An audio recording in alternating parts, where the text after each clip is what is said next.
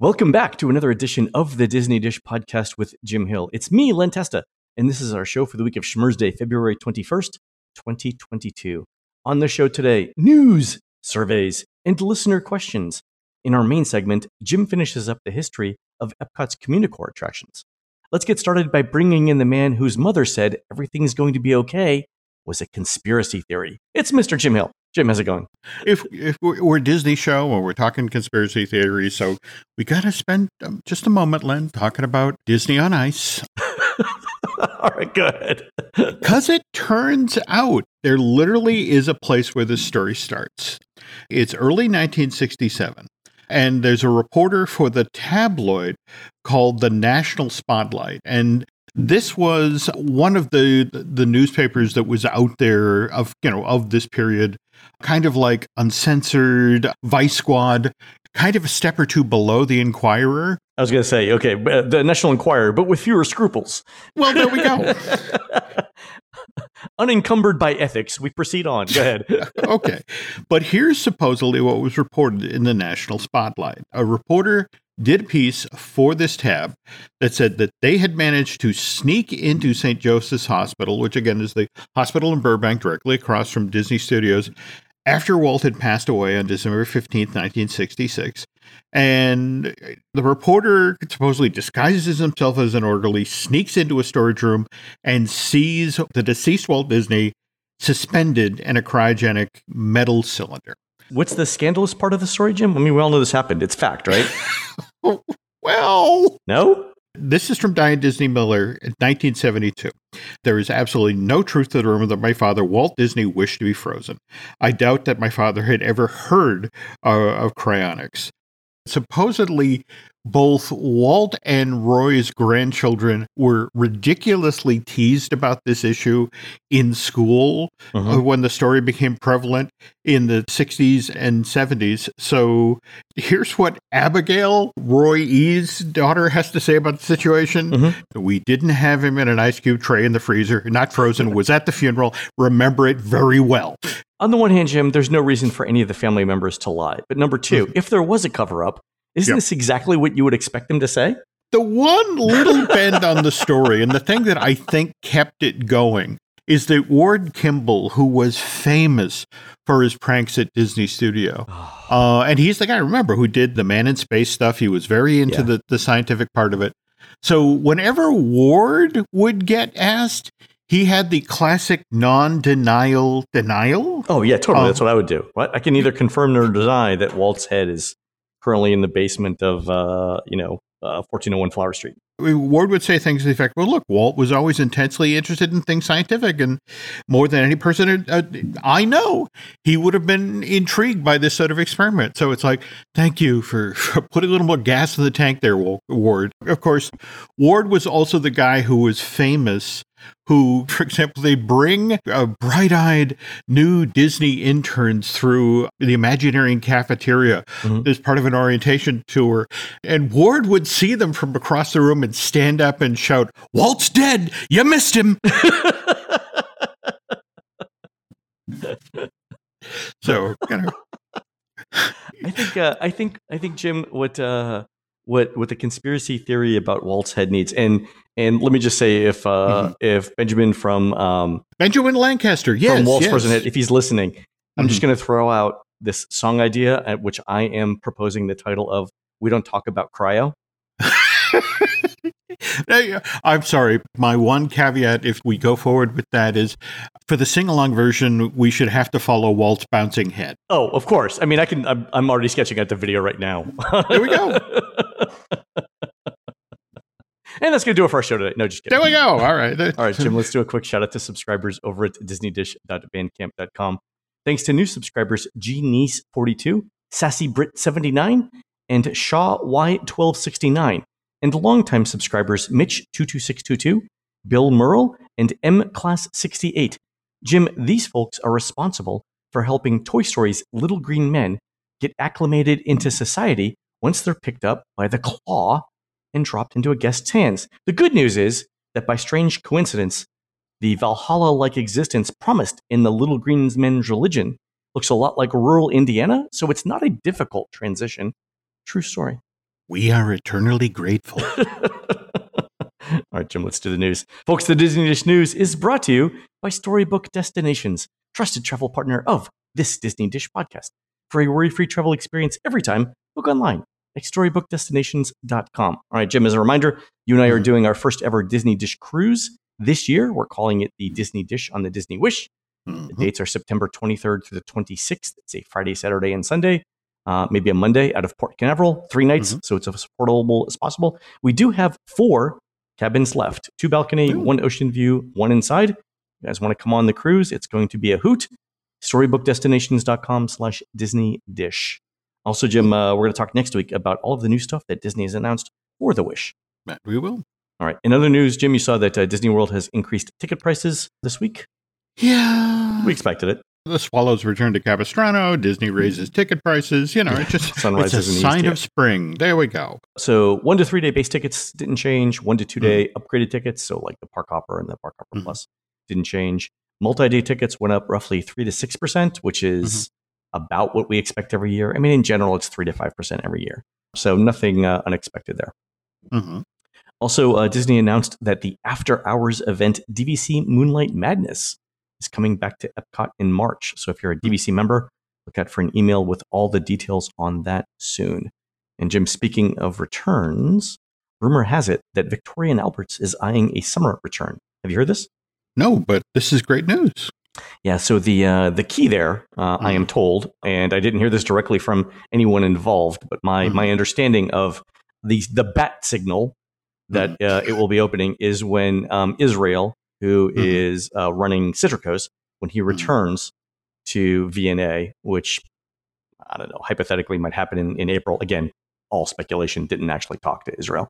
But if it happens in April, then we're looking at a summer return for VNA. The big question is, I don't know if that's enough time for Disney to get reviewed by the guide Michelin to be included in Michelin reviews. Because remember, Michelin's doing Florida restaurants for the first time this year. So if anyone in the food industry in Central Florida knows how far in advance they typically schedule out these reviews, let me know, and I can do it.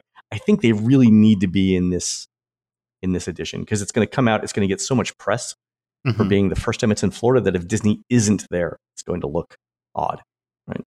Yeah, but at the same time, given that we're coming out of a pandemic, could be next year. Yeah, it would be great if it could happen, but at the same time, it's Victoria and Albert. I mean, people are scrambling. Yeah, we all know it's good. Yeah. So, yeah, that's the thing too. I mean, it'd be great if it was in there because it would tell people who have never been to Florida before that there's a really good restaurant in Walt Disney World. But by the same token, it's not like they're not going to sell out every day as soon as they reopen, right? So I get it.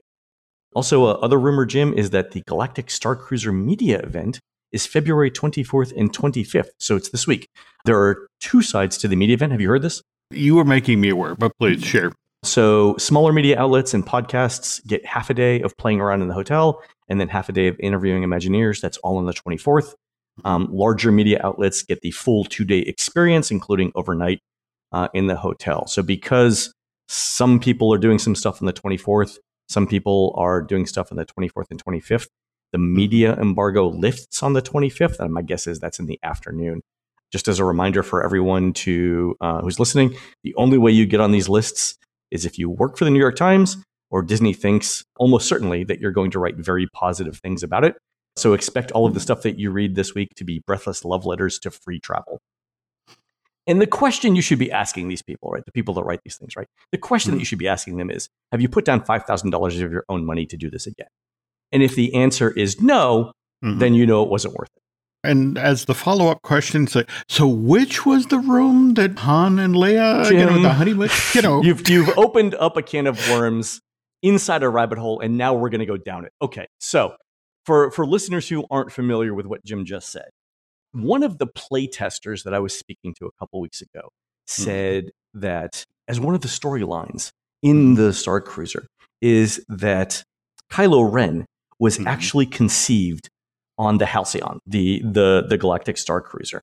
And I thought that was odd because number one, ew. Number two, it's a very specific thing to say in that particular environment. So, and it came out this week. Somebody, and I so I've known this for a while, that this is a plot point, right? it came out this week that it is actually an official plot point. Well, it's a book that will be coming out this summer called The Princess and the Scoundrel. Right. And so, it will be canon because it's coming out in an officially sanctioned Star Wars book. But what Disney had not counted on was the fan community coming back. And again, just a collective, just sort of like, no, didn't need to know this. And that's the other thing that is very concerning about Disney going into this media event next week is Star Wars Galactic Star Cruiser is being nibbled to death by ducks. Every week there's a story where people go, oh, did you see the horrible video that Disney then pulled down? We actually have a survey that I want to talk about when we get to the survey thing, and then we'll tease off of that. But you're right. Like the stuff that's coming out, like the only thing that I've heard that people say is uniformly great is the food. But I did hear from other play testers about the amount of food coloring in the food as well. So it's so again, your digestive system becomes a rainbow factory. That's fine. It apparently is actually a thing. But the concern I have about this Kylo Ren being conceived is, number one, according to other people on Twitter, it doesn't fit the already established timeline in the canon. Right? So now Disney's retconning, so retroactive continuity. For those of you, Disney's retconning its own canon just for the Galactic Star Cruiser.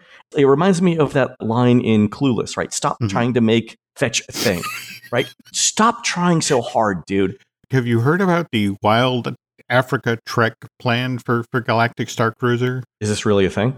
This is really a thing? No, go ahead. I haven't heard this at all. Oh, okay. If it involves Joe Rohde, I'm in. Well, no, it's actually, think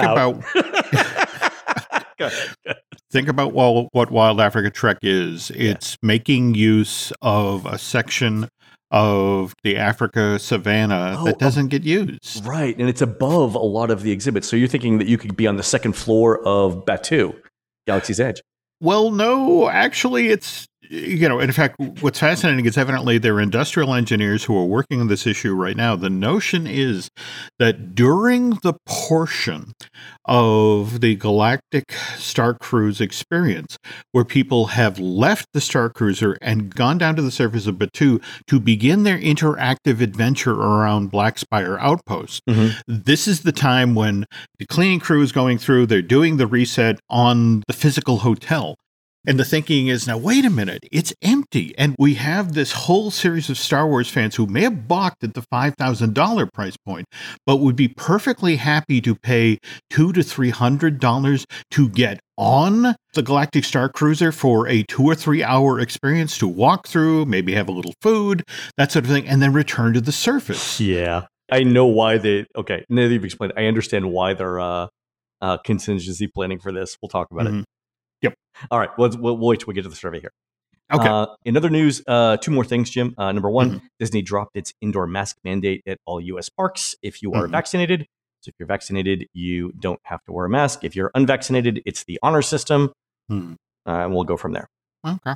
The other interesting thing is that, Jim, you saw this because we just talked about it before the show. Disney announced its next planned community called Storyliving in Rancho Mirage, California. And the way that they introduced this is, as more and more fans look for new ways to make Disney a bigger part of their lives, our company today announced plans to introduce Storyliving by Disney, vibrant new neighborhoods that are infused with the company's special brand of magic. These master plan communities are intended to inspire residents to foster new friendships, pursue their interests, and write the next exciting chapter in their lives. All right. So have you seen the site plans for this, Jim? Yeah.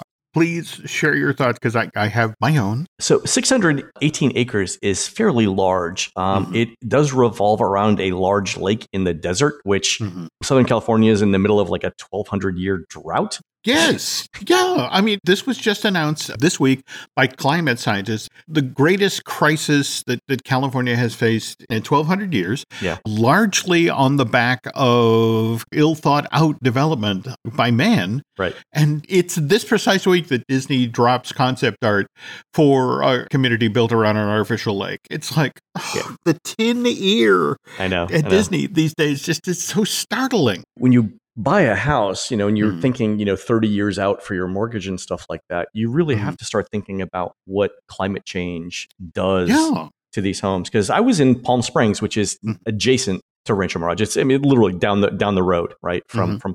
Palm Springs last summer, and it was 121 degrees, and the air conditioning couldn't keep up, which means two things. One, you're using a ton of electricity, Mhm. most of which comes from either wind or hydro from the Mhm. Hoover Dam.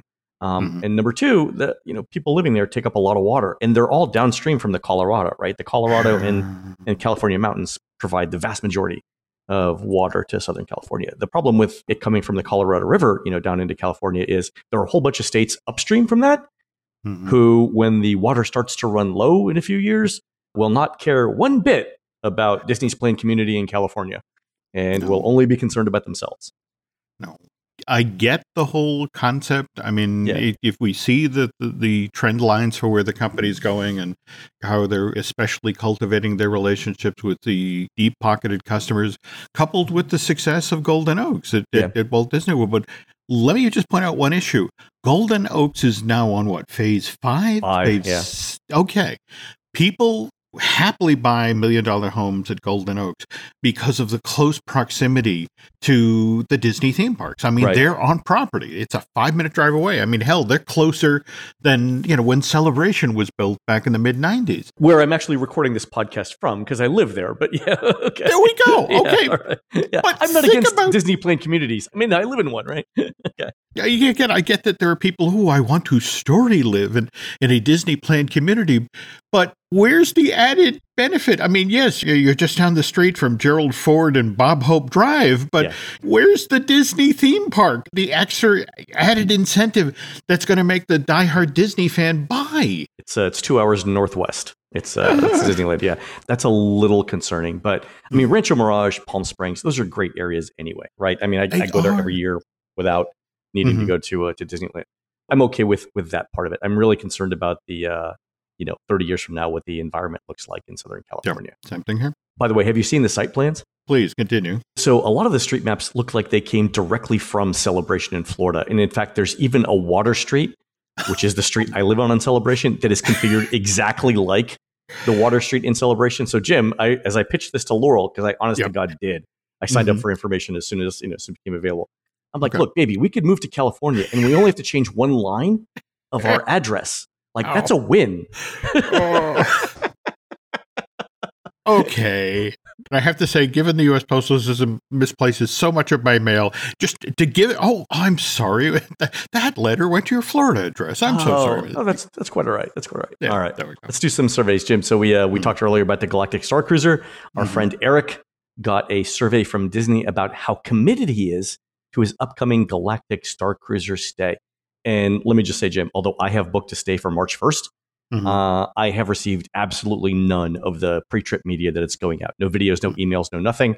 I can see it all in my MDE, but I'm not getting any of the extra stuff. Also, our own Guy Selga pointed out for this survey that I'm about to read, there's a pre-survey question that asks you what your occupation is. If you say travel writer or media or blogger, the survey ends and you don't get to see any of the questions, which is crazy, right? Because I would have probably answered that and I wouldn't have gotten the survey. But Disney was happy to take my money and didn't ask me a damn thing about what I did for a living, right? Okay. Anyway, rant over. All right. So the first question is, which of the following best describes how actively you intend to participate in the immersive story? And there are three choices. Full participation. I want to actively participate in the interactive story as much as I can. Participate some and just watch it other times, which means I want to participate in the interactive story sometimes, but I want to take some breaks. And then the third option is I only want to watch. I don't want to participate. I'd prefer not to have any interactive participation in the story, and I'd rather just observe it. So, Jim, my sense here is that this question came out of playtesting, right? Oh, yes. And they know then that some people are introverts, some people are extroverts. They want to see where they're going there. And I think one of the questions here is do we have enough critical mass to move the story along? Like if there's a key story point where X has to happen, but you don't have enough people participating in X for it to happen, how does that affect the storyline? I think that's the question here. The next one is, please indicate your level of certainty around traveling for your upcoming Star Wars Galactic Star Cruiser reservation. And there are four options. I am fully committed. We are definitely going to keep our reservation. I'm somewhat committed. I'm not very committed. And I am not at all committed. We are planning to cancel. If you say anything other than fully committed, you get this question. Which of the following, if any, need to happen for you to be fully committed to your trip? Number one, I or my travel party need to feel that we're comfortable traveling to Orlando at that time. We need to change in the mask policy at Walt Disney World. We need to know if it's worth it. We need to hear testimonials or reviews from others who've experienced it. Another date better fits my schedule if it becomes available. I need more details about the experience. I need to secure time off from work, and other. And the one that our friend Eric checked was, I need testimonials or reviews from others who've experienced it. So Eric, you will get that in about 2 weeks. And so my sense, Jim, is this. If you say that you're not certain and you're waiting to hear what other people say about it after they've experienced it, Disney knows that some people are going to cancel based on that. And I think the next question after that, which is in the survey, is telling, right? So if you're not going to do the Star Wars Galactic Star Cruiser, how important was the Star Cruiser in your trip planning to Orlando and Central Florida? It's the primary reason for my visit.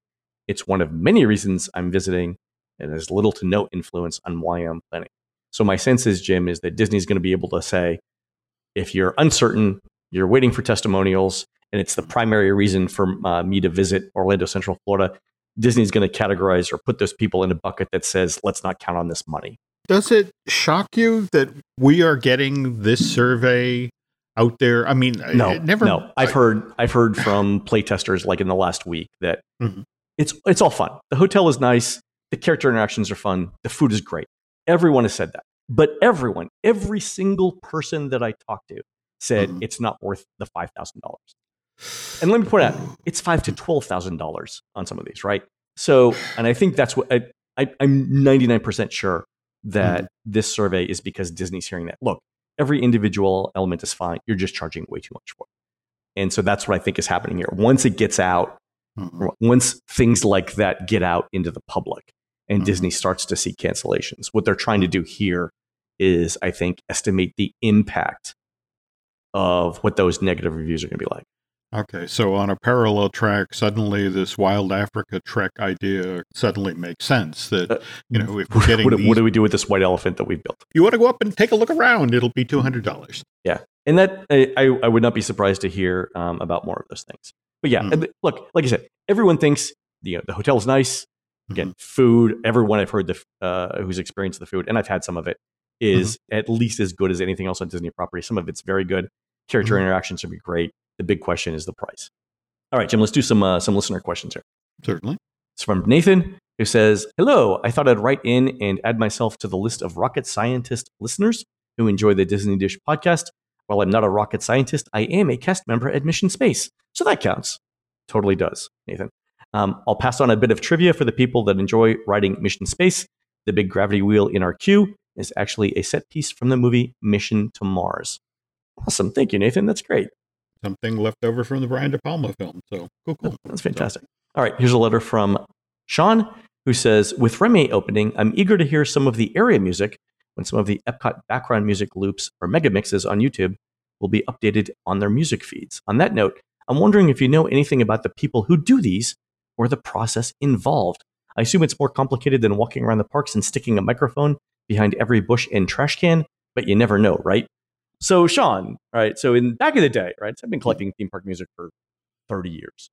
In the old days, on the internet, it was a lawless Wild West type of place where source audio from a lot of the attractions was freely available on the internet. And Google here is your friend, right? I can't tell you where to go, but that's it. And some of the newer stuff might actually come directly from Disney source audio too, or it could be that audio production over the last 3 decades is so much better now that everything just sounds better. My sense is, though, most of this stuff comes from source audio. And, this is people who are working on it, around the country who might just make a copy for themselves and then just, save it. But if there's something specific you're looking for, Sean, Google that, with the word MP3 at the end and see what you find. Here's one from Brian, who says, writing as the husband of the main Disney planner in the family, does the Disney World app only work for one family per account? I'm perplexed at the strategy or lack thereof to make the Disney World app critical to most everything you do at Disney, but tie it to one username only. Is Disney aware of families? So here's the issue, right? Brian wants everyone in his family to be able to use the same account on MDE to say what's going on. Mm-hmm. The problem is that as soon as you sign in on a second device, it signs you off of the first device. So you can't share accounts across devices. Oh, yeah. Yeah, that is the issue. And what Disney wants there, Brian, is Disney wants everyone to have their own accounts and to use MDE separately. And the main reason for that is that they collect more data on individuals than they do families. That certainly makes sense. But at the same time, when you think about a family travels and the notion of we want to stay in touch and we want to make plans together, and it's like, that's got to have been part of the decision tree, right? I think so, yeah. I mean, it's actually easier to just say, look, have everyone use the same account, right? It's less programming, stuff like that. But you do collect less data on individuals who do something different from the rest of the group. And I think that's why Disney wants that. Okay. The other thing, too, could be if you're sharing with your family members and there are kids involved, kids can make purchases. If they're using their parents' account, their parents might not want that to happen. So you might want to set up different roles, security roles for people, and that's another reason why you would have different accounts for a family. Okay, I get that. All right, last one from Charles, who says, our family stayed at Beach Club the second week of December, and we had a blast. I actually loved Harmonious and the planning and gamesmanship of Genie Plus. So sue me. All right, fine. It was by no means empty, but the crowds were manageable if you knew what you were doing. My hope is to return in 2023 to get a break from the dark New Jersey winter, preferably around my birthday, which is in February. Conventional wisdom used to say that late January and early February were among the slowest times, and we've taken advantage of that in past years. But is that no longer the case? Judging by the crowd calendar, the time is going to be pretty busy in 2023. Yeah, so Charles, this February has already been much busier than we expected, and we're just now starting President's Day week. I think part of that is that Omicron suppressed travel and travel planning in December and January. We think by anywhere from 20% to 40%. So a decent chunk. And let's face it, because of that, we're all so crazy to travel right now that the rapid drop in Omicron case numbers is as good a sign as anything that we've seen that it's okay to head to Florida. So I think a lot of people are planning last minute trips right now. It'll probably be more stable in February. And I think President's Day and Mardi Gras is later. You're going the first week in February next year. Mardi Gras and President's Day are later than that. So yeah, February 4th, early February should be, not bad. Okay. I would still plan on that. He's still flying out of Jersey in February. Also, yeah, right. So I was, I've been here about a week, and Laurel's coming down, in a couple of days to hang out for a little bit between school sessions. And when I left New York, it was 16 degrees. Today, Jim, it will be 87 in Florida. I may not leave. I may not go back to New York. I don't know why I need to. Yeah, it sounds kind of redundant. Yeah, okay. We've got theme parks. We've got sunshine. Why would I go anywhere else? Anyway. All right, folks, we're going to take a quick commercial break. When we come back, Jim finishes up the story of Epcot's Communicore, which closed on January 31st, 1994, to make way for Innoventions. We'll be right back. Another day is here, and you're ready for it. What to wear? Check. Breakfast, lunch, and dinner? Check. Planning for what's next and how to save for it? That's where Bank of America can help. For your financial to-dos, Bank of America has experts ready to help get you closer to your goals. Get started at one of our local financial centers or 24/7 in our mobile banking app. Find a location near you at bankofamerica.com/talktous. What would you like the power to do? Mobile banking requires downloading the app and is only available for select devices. Message and data rates may apply. Bank of America NA, member FDIC. All right, Jim, last week we reminisced about the old video screen travel port part of the American Express experience in Communicore, where you could make dinner reservations by talking to a live human being over a video phone. And I don't know how much email you got about that specific thing, Jim, but I got a ton of mail from people who absolutely loved it. Yeah, I mean, thanks again for suggesting the series, because in a weird sort of way, it made me kind of fall back in love with Epcot again, because it's easy to get cynical about Epcot. There was the city that Walt wanted to make, and then there was the park that opened, and then the park that changed once Eisner arrived and all. But to get to this moment in the fall of '82, and everything was new, and they were really hopeful about the place. And just to see the chunks that survived. We were just talking about the build your own coaster thing that was in the Epcot Computer Central thing from Sperry. But When we left off last week, Spaceship Earth is in the 12 o'clock position.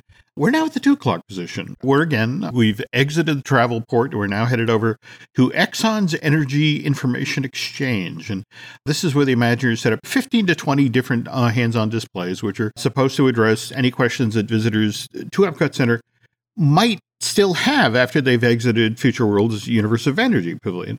Okay. Because a lot of those questions are somewhat problematic, the Imagineers knew they needed a distraction in this area. Again, something that would pull people away from Exxon's. There's absolutely nothing wrong with coal. Please ignore all those miners who are dying of black lung at the age of 50. So this is why you get an interactive robot like Smart Alec. Please note that as late as the summer of 82, that was the name of this Epcot Center character. Smart Alex. That's A-L or capital A-L dash X, not Smart One. And this communicator exhibit was designed to demonstrate how computers were able to understand or respond to human speech. In fact, here's the official description of the Smart Alex show from that time period. Guests are introduced to a lovable robot who plays various games such as number guessing, where a guest picks a number and Smart Alex responds to human speech through the use of voice recognition, which then denotes whether a player has said yes or no to the robot's questions. And evidently, Walt Disney World managers got cold feet when it came to calling this communicator display Smart Alex, worrying that visitors to the resort would get the wrong idea and somehow be offended because a Smart Alecky robot had beat them at a number game. I remember this. Yeah. So that's, again, why they changed the name to Smart One. And speaking of Smart One, I don't know if you saw the photos from earlier this week where the thousands upon thousands of Figment popcorn buckets that were amassed in the World Showplace for distribution through an app. And they're already sold out again? Well, obviously, huge success. So the folks who are prepping next year's Festival of the Arts are already wondering, okay, how do we top the Figment popcorn bucket? And so they are already looking for a possible character, a nostalgic character, to bring back. And supposedly what they're considering is a Smart One popcorn bucket. Oh, it's a good shape for popcorn. Absolutely. But it's interesting you mentioned shape, because the burying the needle in the exact opposite direction, because when the Festival of the Arts 2023 comes around, by then, finally, the Journey of Water, inspired by Moana, will be open. And the other figure they are considering is a Maui popcorn. But again, same thing, because of his bulky shape. It's like, okay, you can fill that with a lot of popcorn. And the popcorn's cheap, so it would be big enough to look like a good value to people who are buying it. That makes total sense. There you go. But it's just the question of, do you tie it to the hit film franchise or do you tie it to Epcot nostalgia? And just to be interesting to see how this shakes out. I mean, for all we know, it could be something in Kanto theme too. We don't know. This is true. Okay. All right. So anyway, continuing along the clock face, on the other side of Exxon's Energy Information Exchange is the Stargate restaurant. Oh, yes. Fast food counter service, which, thanks to its 6 registers it had parked out front, could handle upwards of 1,400 guests an hour. And I think they had culled all of this research from the Magic Kingdom and determined that when it came to Epcot, the peak food hours are 10 a.m. to 2 and then 5 to 8? Yeah, it's really like right? 11 to 2, and it actually peaks at 12:30. Like, we've got internal Disney documentation that shows what it is, Okay. And then around 6:30 for dinner? There we go. Okay, supposedly at that peak time, the park must be able to feed 6,000 people an hour to stay ahead of demand. And so if you think about it, Stargate was designed to handle almost a quarter of that demand all by itself. Right. So, and then you had Sunshine Seasons Food Fair in the same part of the park on the opposite side. That you did. Handles a bunch of people too. Okay, cool. Same that makes thing. sense. And that was, it turned into Electric Umbrella eventually, right? It did. It did. In fact, what was funny is just yesterday, somebody noted that, this time in 1994 was when the day the Electric Umbrella closed. Ah, sad. I liked the space. I don't think the food was particularly compelling, but the fact that you could sit upstairs in Epcot was nice. It was a quirky, sort of interesting space that I didn't mind. Like I said, food wasn't great, and the ordering system was a little bit difficult. But overall, I enjoyed eating there. And if we continue through this space, we step outside of the Stargate restaurant. We now have the breezeway, the giant open doorway space between the southwestern quadrant and the southeastern quadrant. And this was to allow guests to effectively pass through into the central courtyard of Future World and encounter the Fountain of Nations in a theme park that has the leapfrog fountains and the upside down waterfall in front of the Imagination Pavilion. Right. The fact that, this is, an oval 180 feet long, 120 feet wide, and shoots water 30 feet in the air. I mean, it's nice, but it's not necessarily dramatic. But anyway, we continue across the breezeway and we enter the Centurium, a merch area with over 10,000 square feet, which back in 82, Len, was dedicated to the toys of the future. Ooh. Epcot Centurium, obviously a riff on the Emporium over the Magic Kingdom, which is the most popular store at that theme park. And so you take 21st century version of Emporium, smash those two words together, and you get Centurium. By the way, when Epcot opened, it had 34 merchandise locations, and of those 34 merchandise locations, 30% of the merch, coffee cups, t-shirts, were plastered with the Epcot logo. Everything else, 70% of the merch, was tied to the location and what that particular pavilion, or whether it's international or Future World, the story that they were telling. Wow. The Imagineers, again, took everything they learned from the Kingdom and applied that to Epcot. So the Centurium, if you think about it, as you're exiting the park, in much the same way the Emporium is on the right-hand side, because as you're exiting, because 90% of the public is right-handed, that's what they did with the Centurium as well. Wow. I didn't realize that, but that's exactly the way it is, isn't it? That's it. That is. And even today. It's funny that you mentioned how site-specific the merchandise was, because Christy and I were running through the Animal Kingdom the other day, and I was like, I wonder if we can find Star Wars stuff in the Animal Kingdom, which was my sort of attempt to find the least relevant Disney IP for the park I was in. And it turns out you can find Star Wars stuff in the Animal Kingdom. Really? So, yeah, you really can. Yeah. Wow, I did not know that. Yeah. Oh, okay. Continuing on, just south of the Centurium is the Electronic Forum. This is what the Imagineers honestly thought was going to put Epcot on the map. They had this place inside of Epcot where you as an individual could go in and make your opinions known on the events of the day. Trends, what's going on with little figures. I mean, they had state-of-the-art interactive technology here designed to grab people's opinion. Yeah, I mean, if you actually got inside, it was called the Future Choice Theater.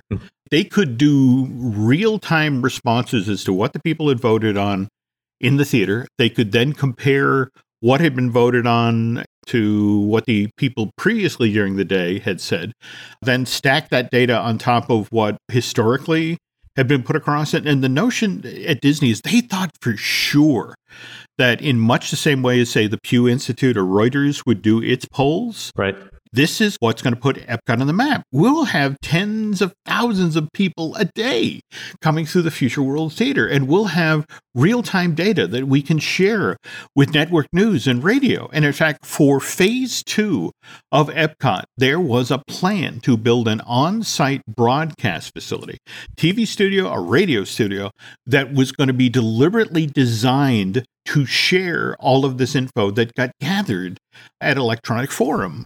And to give you some idea of how much Disney believed in this idea, there is an employee forum that's held in June of 1983. And Carl Baringdo, who was the then president of WED, and an employee update explains, oh, by the way, we're bringing this to the West Coast. We are going to shut down the Mission to Mars at Disneyland and put a West Coast version of Electronic Forum and the Future World Theater in there. So we can be gathering data not only from the East Coast, but we can gathering, data from the West Coast. And this was 1983. June of 1983. Okay. At this same forum, Carl mentions that, oh, by the way, we're going to shut down Adventures Through Inner Space, and we're going to put, that's going to be changed to a 3D theater, and that's where Magic Journeys, the movie from Imagination, is going to be repurposed for the West Coast.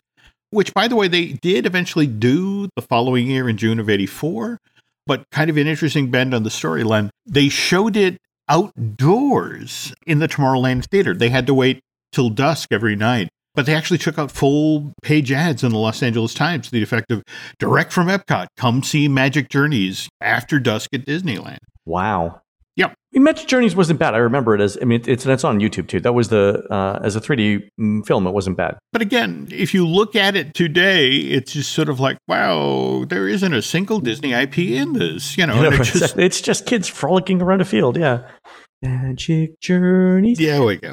Yeah. It didn't have like a weird bossa nova sort of rhythm to it. To really enjoy the film, it cried out for medication. Again, electronic form is going to put Disney on the map. It's going to make people take Epcot seriously because they're going to do these great polls. Why doesn't that happen? It turns out, Len, that people who are on vacation aren't that interested in current events. You also got to remember, this is the early 80s. We're not all tied to our cell phones, so we're not up to date on what's going on in the world while we're in Florida. They'd get people in the Future Choice Theater, and they'd ask them, do you have an opinion about the coup that just happened in Sierra Leone? And, the initial response was, well, there was two responses. There was a coup in Sierra Leone, and where's Sierra Leone? Exactly. You guys got a map that you can point me to on this? Remember the Epcot Person of the Century poll that got derailed by the cast members voting for their favorite Epcot host? That's when the Imagineers learned that all of their state-of-the-art equipment could be so easily derailed by just bored cast members. And it was like, so that whole idea just went down the tubes. Yeah, it's a shame. All right, you had mentioned the Sunshine Terrace restaurant, which again is just on the other side of Community Core from Future Forum.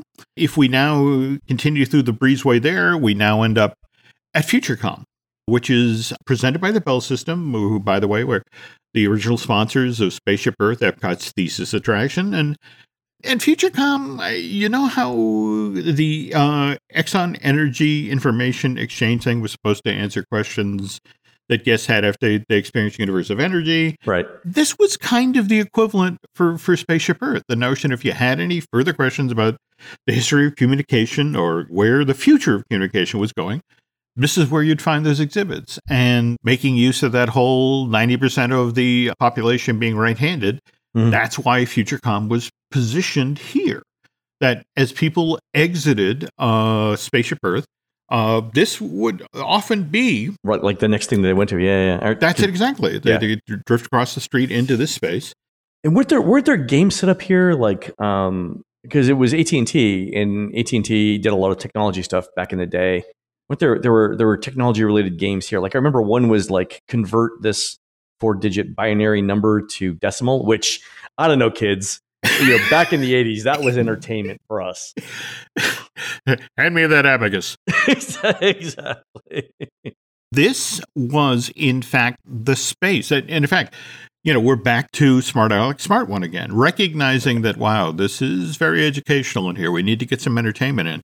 This was also supposed to be the space where the Tron arcade was supposed to be built.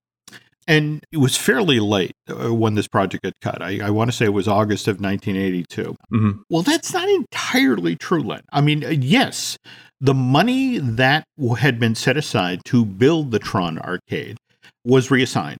But then there was the matter of the sign that had actually been created to note that, this is the future side of the Tron arcade. I mean, this thing was 3 feet long and 9 feet wide, prominently featured a piece of concept art for Flynn's Arcade.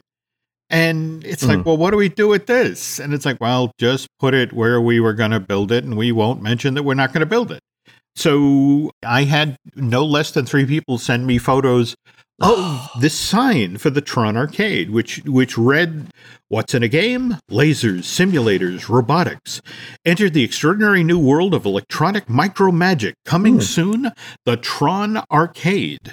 There were a number of signs around Epcot for things that ultimately never got built. Like, did you ever see any images from the sign for the Israel Pavilion? Where the old meets the new in the land of the Bible? Yeah. And we thought for a while that they were going to do one. I mean, I think, wasn't it in one of the Epcot books?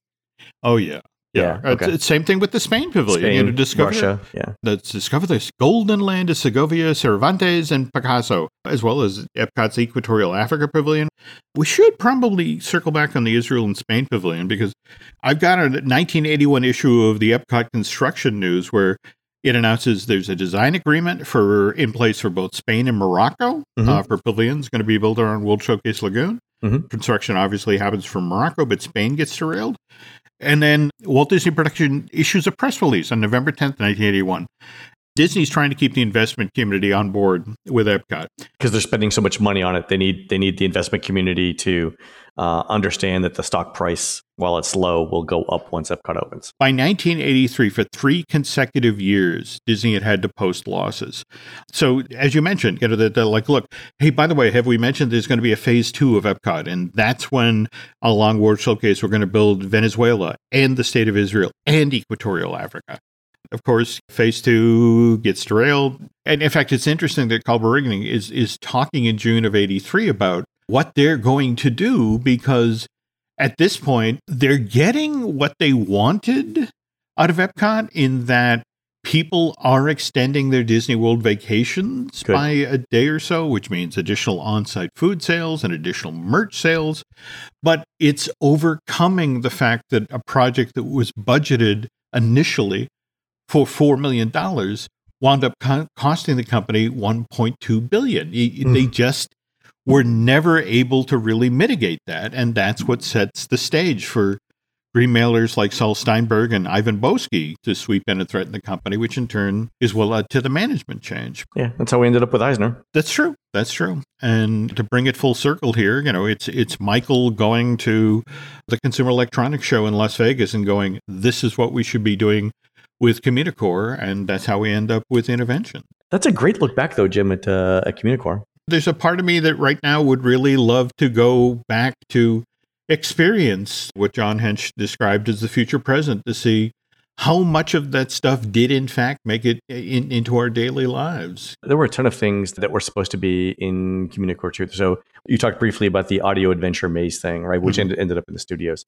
But there would have been, like, there were other unbuilt things that were proposed, like Home of the Future, which is an idea that Disney returns to basically once a decade, right? Which brings us back to Storyliving, which stay inside the house. You don't want to go out into the 120-degree temperature because I think the lake evaporated, but have a good time. That's true. I mean, evaporation off that lake would probably be a thing, especially if it gets cooler. Yeah. Really. So. All right, folks, that's going to do it for the Disney Dish show today.